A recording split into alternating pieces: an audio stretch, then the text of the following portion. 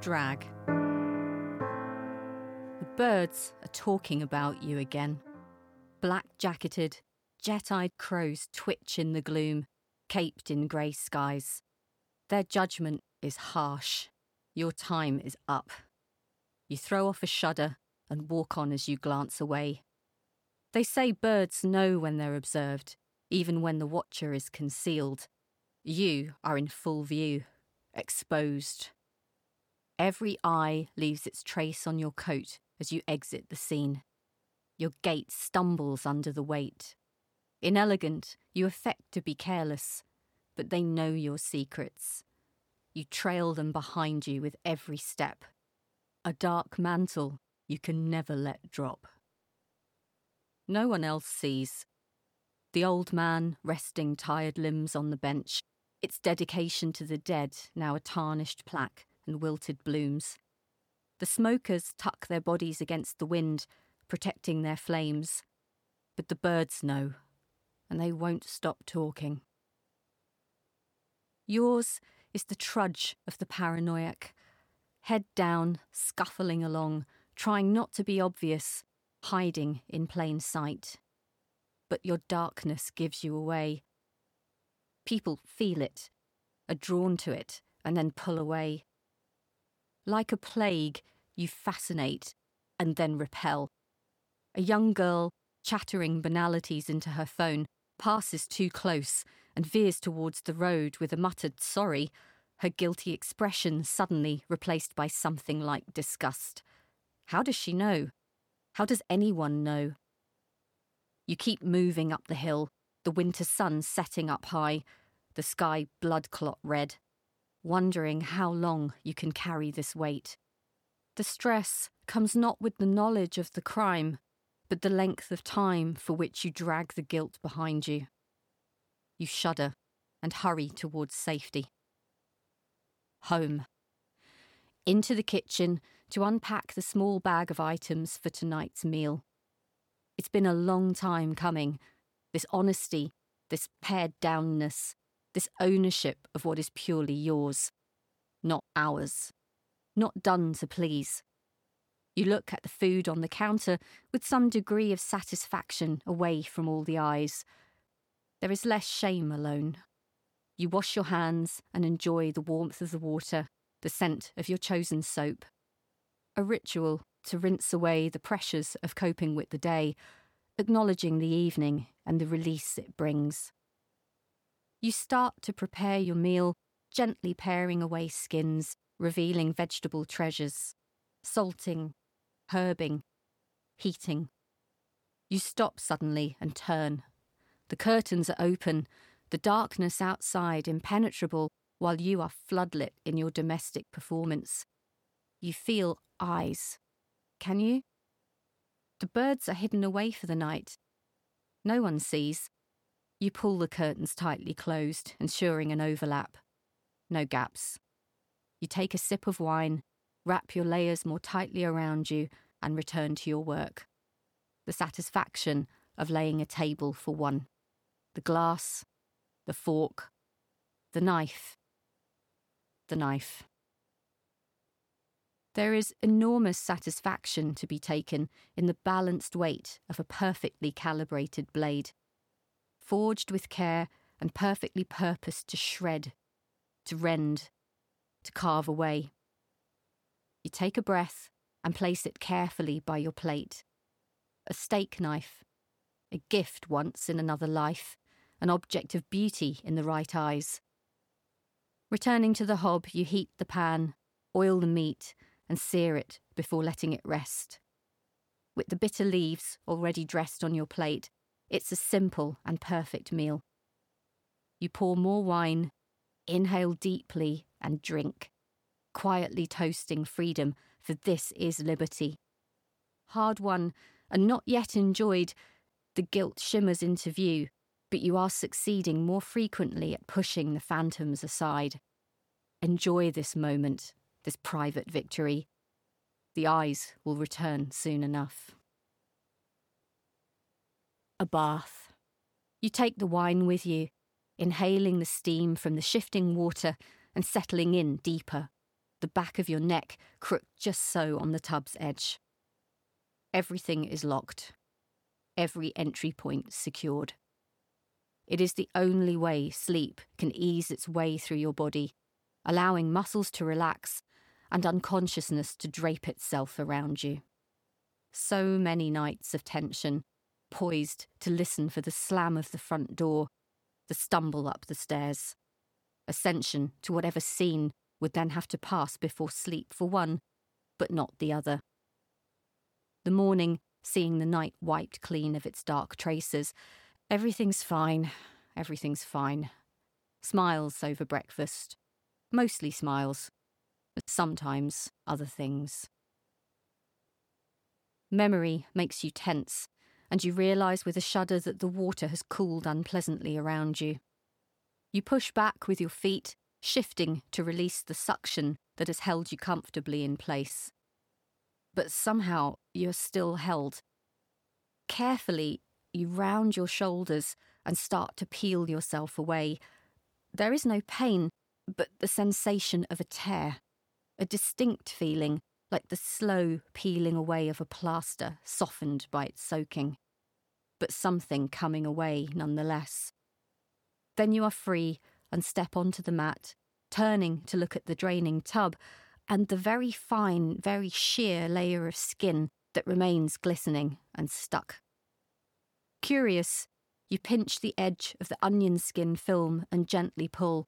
It comes away easily, and you hold it to the light for just a moment before you hurriedly crush it into your fist. Is this it? Is this the process? You look over your shoulder and into the mirror to see a square of pinkish new skin over the upper part of your back, from trapezius top to the lower tips of the blades. Sensitive when you dress for bed, but not sore. You fold yourself into the sheets, seeking comfort, and sleep finds you surprisingly soon. The dreams come, and each night they're stronger, more visceral and intense.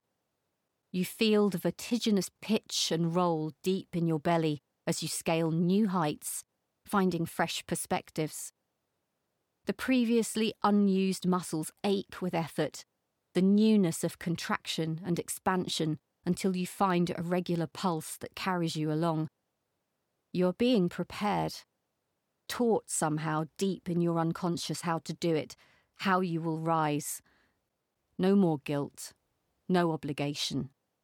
Just you and the expansive freedom that awaits. Awake, suddenly with that snap of adrenaline that jolts your nervous system into life, sounding the alarm to be alert, just in case. Always watchful, listening for cues. A twist of temper at the table not laid quite so. Silence over the eggs and cereal in a previous life. You got off easy that time. But who knows what the evening brings? The slate wiped clean by a day at work, the best scenario, or a sour rage fed by a day spent simmering. Now, the table is yours alone. The radio talks quietly to itself in the background while you toast your bread, spread the marmalade, and savour the bitter scent of brewing coffee. Will you miss this if you can't come back? You've come so far, but what price is there still to pay? You shrug on your coat and shoulder your bag, letting yourself out into the day, dressed carefully around your new skin. A crow, perched solitary on a bare tree, stares. This time, you stare back. Soon, you say. I am coming. Another solo meal, another night, more vertiginous dreams. This time, though, pain. Turning to find a position that doesn't interrupt your sleep as being on your back keeps waking you. It feels like lying on marbles between your shoulder blades, rolling you to each side to settle again before you slip back to face the ceiling, the mattress pressing into tender flesh and bone. You jolt again to the sound of the alarm and walk to the bathroom, confused and sore, exhausted on the inside, drained by the thought of another day. A stifled yelp as you pull your t-shirt over your head. The flesh on your upper back is tight and sore, angry from stretching and shaping. You send an exploratory hand behind you, feeling up and up and up. The catch of your breath as you feel the first nub of bone protruding from the tip of your shoulder blade. No longer integrated, but protruding smartly, the surrounding skin not broken, but still somehow giving way to accommodate this new anatomy. You change hands, and yes, the other side is the same. You shower carefully, patting the pink flesh dry. Time to settle in and accept. Your time really is up. The process began as autumn laid its chill on the city, as your patience wore down and your hope for change never took flight.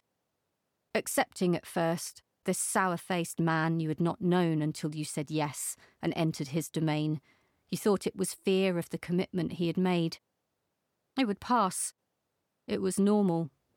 But the fear was other, of the other in his house.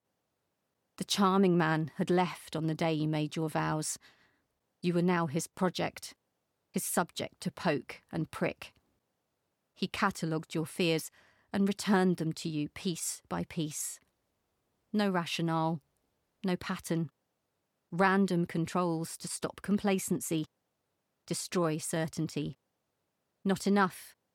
Too much. Too ugly. Trying too hard now.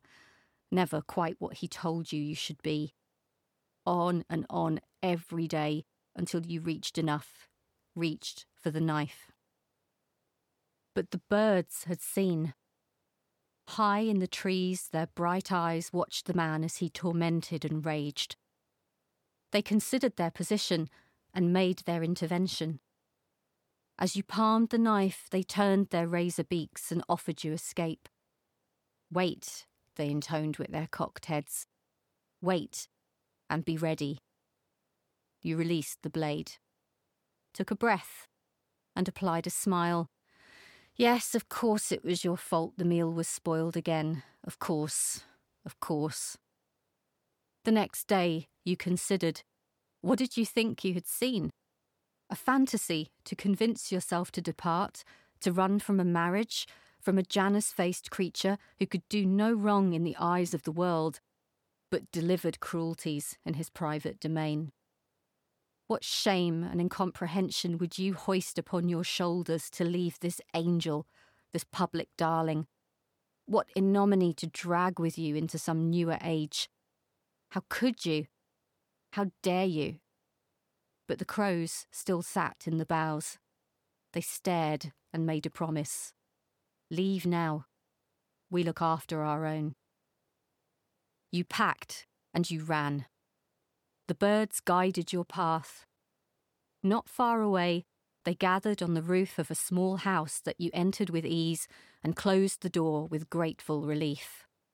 A home, temporarily vacant, but you would not need long. To ensure your release, more crows assembled outside the man's place of work, preventing anyone's departure. A curiosity of nature that made the day's headlines. A murder by any other name, this gathering. The death of an old life and a woman made new. And now you understand. So much pain since those tips appeared, but now the wings finally unfurl and skim the floor with their majesty.